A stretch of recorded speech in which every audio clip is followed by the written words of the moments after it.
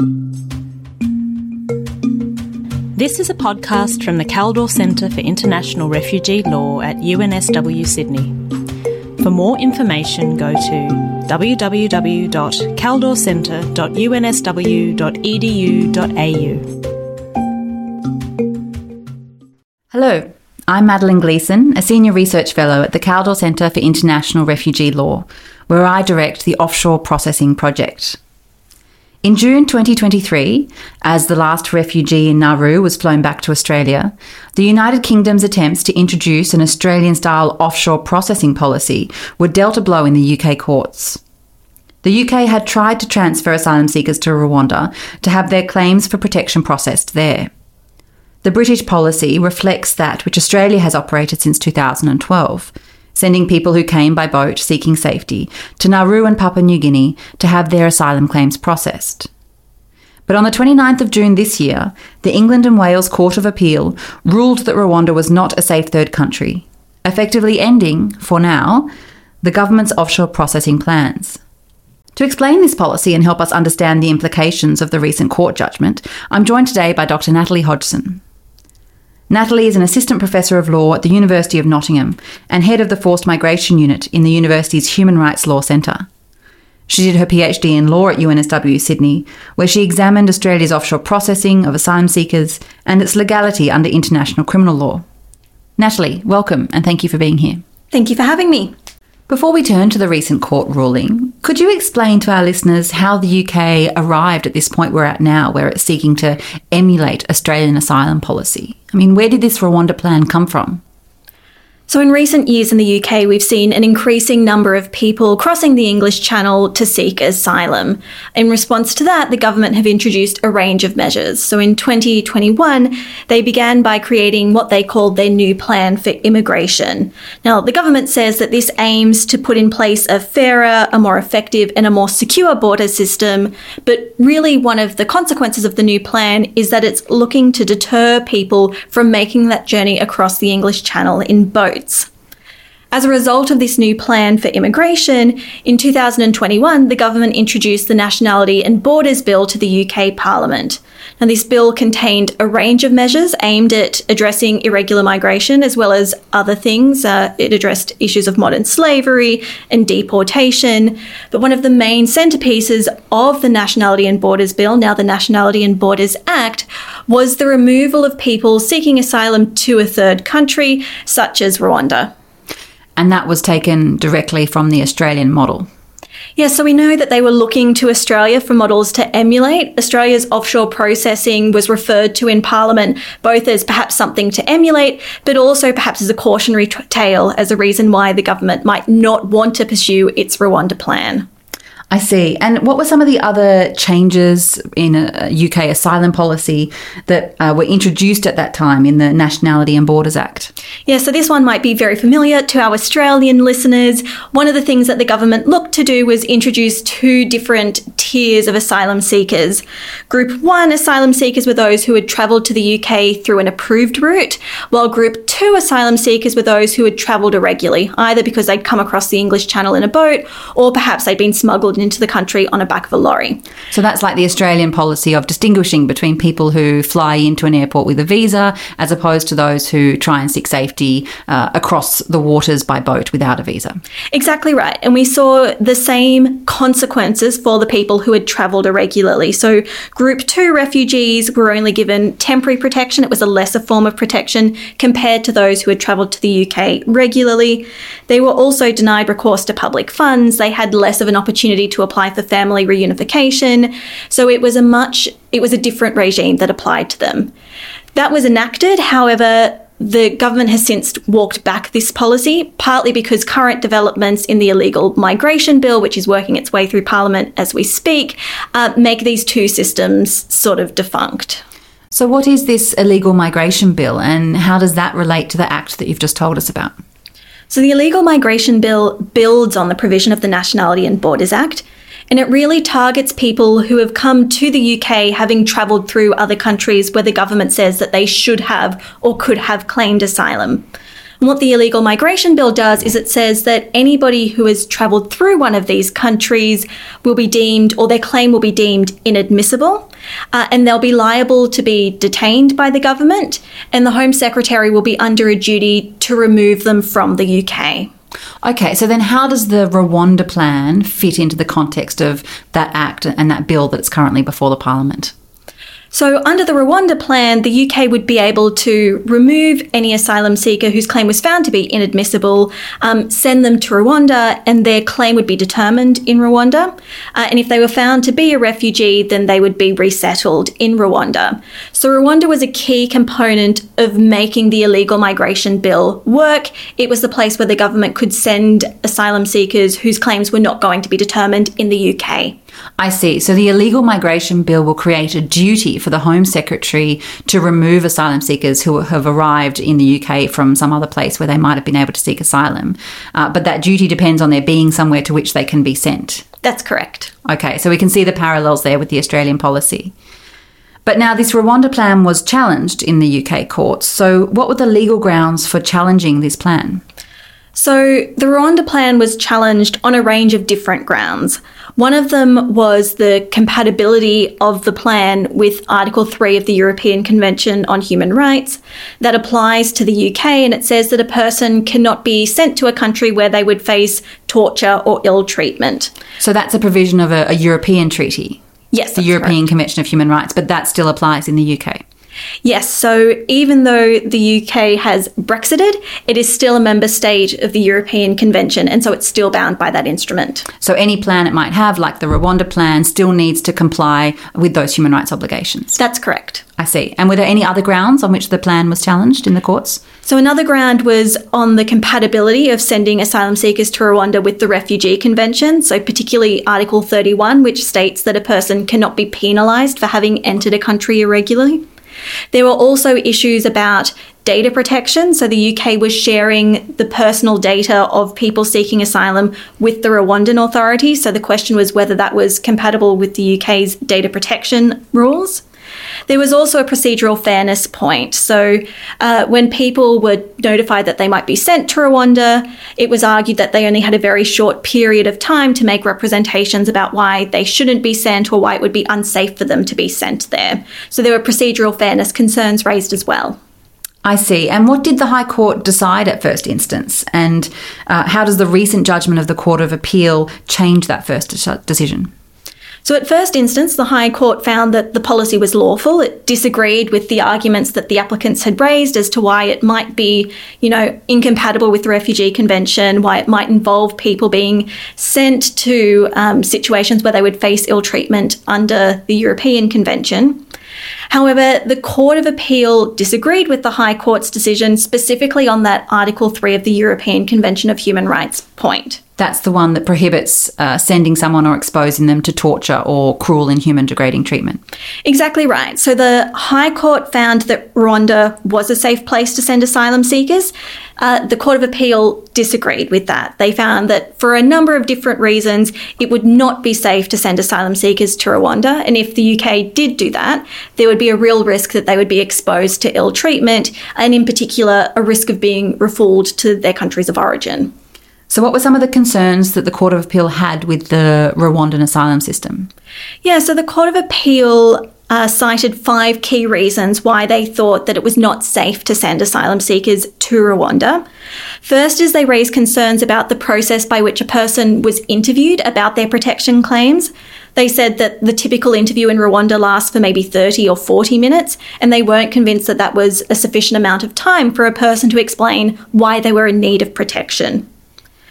Second, there are issues about access to lawyers. So the court found that there wasn't a lot of capacity among the legal organisations in Rwanda who would be assisting asylum seekers. And also the court found that even if a lawyer was available at various stages of the asylum process, they're not permitted to make representations on behalf of their client. So they can't put a person's arguments as to why they're in need of protection. And so the court was concerned that again, that would lead to people perhaps being returned to countries that they'd come from when they were actually refugees. Contrary to the principle of non-refoulement. Exactly right. I mean, another concern that the court raised was about the independence of the Rwandan judiciary. So if a person was found to not be in need of protection, they could appeal that. But the court said that they had concerns that members of the Rwandan judiciary might not be fully independent or might be susceptible to political influence, and they might not be willing to overturn a decision. And so there were concerns that that might mean, again, that a person is erroneously returned to a country that they come from when actually they're in need of protection. So these concerns relate to the adequacy of processing itself. Did the court note any issues or make any findings about the treatment of asylum seekers more broadly in Rwanda? So the judges that were in the majority, it was a 2-1 split decision, also noted concerns about the safety of asylum seekers more generally and the security situation in Rwanda. And in particular, they raised concerns about the extent to which the Rwandan authorities are tolerant of protest and dissent. And in the judgment, they mentioned the 2018 incident where Rwandan police shot and killed 12 refugees who were protesting a reduction in their food rations. And Sir Geoffrey Voss, who was one of the judges in the Court of Appeal, said that these concerns were relevant to considering whether Rwanda was a safe third country for the UK to send asylum seekers to. What happens next? Is the Rwandan plan definitively abandoned after this court decision, or could we yet see it resuscitated? Well, one of the, I guess, more disappointing aspects of the Court of Appeal's decision was that it didn't find that the Rwanda plan was incompatible with the Refugee Convention. So the Court of Appeal held that there's no obligation on a state to determine a person's asylum claim, and also that it wouldn't necessarily be a penalty to send a person to another country for third-party processing. So because of the court's decision on that point, there's actually nothing really stopping the UK from pursuing a policy of offshore processing generally. What the Court of Appeal's decision means is that at the moment in Rwanda, people cannot be sent there. So that explains some of the practical steps that the UK could take to yet resuscitate the Rwanda plan. What about legally? Is that avenue closed now, or are there further legal moves that the government could take to try and get coverage for this policy? So the government has indicated that they are appealing the decision to the Supreme Court. So the Supreme Court is the highest court in the UK hierarchy, and it will, to some extent, have the final say. Having said that, if the UK Supreme Court rules with the government and finds that the Rwanda plan is legal, there is an opportunity for the applicants to then take a case to the European Court of Human Rights in Strasbourg and ask the European Court to determine whether or not sending asylum seekers to Rwanda is compatible with the UK's human rights obligations. So that's the Regional Human Rights Court that oversees implementation of the European Convention on Human Rights that we mentioned earlier. So that's why the European Court would still be able to have a say on the UK's policy, because it continues to be bound by that convention. So that's correct. The UK is still bound by the European Convention. There have been debates in recent years about whether or not the UK should leave the European Convention on Human Rights, similarly to how it left the EU more generally. And depending on how the Rwanda plan and the litigation plays out, it's possible that those discussions might be resuscitated. Certainly it was reported in the aftermath of the Court of Appeal's decision that MPs' WhatsApp messages were going, suggesting maybe this is a sign that the UK should leave the European Convention on Human Rights.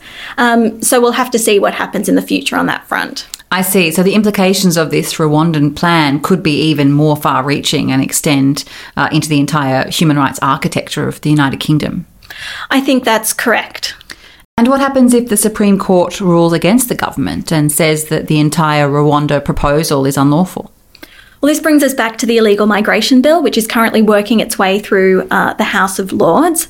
Under that bill, the Home Secretary has a duty to remove any asylum seeker whose claim is found to be inadmissible, but in the absence of being able to send those people to Rwanda, they're going to be stuck in a legal limbo. The UK isn't going to process their asylum claims there, but there's nowhere else they can go. And even if the UK is able to pursue offshore processing in Rwanda, what lessons can be drawn from the Australian experience of processing in Nauru and Papua New Guinea? What have we seen from Australia that might be relevant to understanding what we could start seeing in the UK? Well, I guess the first thing to say is that last year there were 45,000 people who crossed the English Channel. We know from statements that have been made about Rwanda that it has capacity to accept maybe 200 people. And so the idea that sending people to Rwanda might act as a deterrent to stop them from crossing the Channel is quite fanciful, perhaps, because there would only ever be a small proportion of people that could be sent to Rwanda under the government's plans. So what we're more likely to see is perhaps what we saw in Australia in 2012, which was within a few weeks, a few months of reopening the processing centres and reintroducing offshore processing, already more people had arrived than would ever be able to be hosted offshore. And so by November of that year, we already had people arriving by boat and being released into the Australian community. And it was really an arbitrary choice of some people went offshore, some people stayed here, and ultimately there was no deterrent. I think that's right. And the government's own analysis on the illegal migration bill supports the idea that there is a lack of evidence that sending people to Rwanda would deter them from crossing the English Channel on boats. And is that because in order to deter someone from seeking protection, you've really got to guarantee that you will expose them to treatment worse than that which they're fleeing? And so if we're talking about people who are fleeing fears of death and torture and persecution, serious human rights abuses, the receiving state really has to be willing to expose them to worse than that if it's going to actually deter them. I think the other point to mention too is that the government's own research suggested that a lot of people don't have control over where they end up, but also aren't really aware of what the situation is in the country they're travelling to. So there's no suggestion that people are making an educated decision to come to the UK based on the risk of being sent to Rwanda. Really, as you said, they're fleeing persecution. They're just looking for a place of safety. I see. And what about financially? Are there lessons to be learnt from Australia in terms of the cost of this kind of policy? Well, the UK's plan has already cost $120 million. That was the amount announced by the government when it entered into its migration and economic development partnership with Rwanda. It's actually probably cost slightly more than that because there was an attempt to send a plane of people to Rwanda that was halted at the last minute by litigation. And we also know from the government's estimates that it would cost approximately £169,000 per person to send them to Rwanda. So this is very quickly looking like an expensive policy that, as we were just saying, might not actually meet the government's expectations in terms of deterrence and reducing the number of people who are crossing the channel by boat. So is there a better way for the UK to manage the arrival of asylum seekers? If Rwanda's not the answer, then what are some of the other ways which are safe, lawful, humane and sustainable that might be available to the UK? Well, one of the reasons we're seeing so many people crossing the English Channel to seek asylum is that there's a real lack of what the government calls safe and legal routes for people to travel to the UK and seek asylum that way. For example, between the 1st of January and the 31st of March of this year, the most common nationality travelling across the English Channel was people from Afghanistan. And we suspect the reason that's occurring is because there are a lack of ways for people from Afghanistan to apply to come to the UK, through other routes. So if the government wanted to prevent the number of people risking their lives by crossing the English Channel in boat, what they could do is open more of these regular routes for people to apply to come to the UK safely. And what about clearing the backlog of asylum claims, which have not been processed as efficiently as some would have liked? Exactly. So there is a backlog growing in the UK of asylum claims, and one of the measures that the government has implemented is what's called the streamlined asylum process. Now, the idea of this process is that for nationalities with high grant rates, so for countries such as Afghanistan, where we know that over 95% of people will be recognised as refugees, we might be able to put them through a quicker process and make a decision on their claim more expeditiously. So sort of fast-tracking manifestly founded claims to a positive result, to free up time and resources that way, but in a way which is within the protection framework. So that's certainly the idea behind the policy. There have been some issues in its implementation, and People in the sector have raised concerns that it was introduced without consulting with refugee lawyers and refugee organisations. But overall, the idea behind the policy is sound, that if we know that there are people who are highly likely to have a strong claim to protection, maybe we can deal with their claims quicker and make our way through the backlog more expeditiously. Dr. Hodgson, thank you very much for joining us today to explain recent developments in UK asylum policy and the status of plans to emulate Australia's offshore processing policies. Listeners can also learn more about offshore processing policies in Australia and abroad on the Kaldor Centre's website at www.kaldorcentre.unsw.edu.au. Thank you.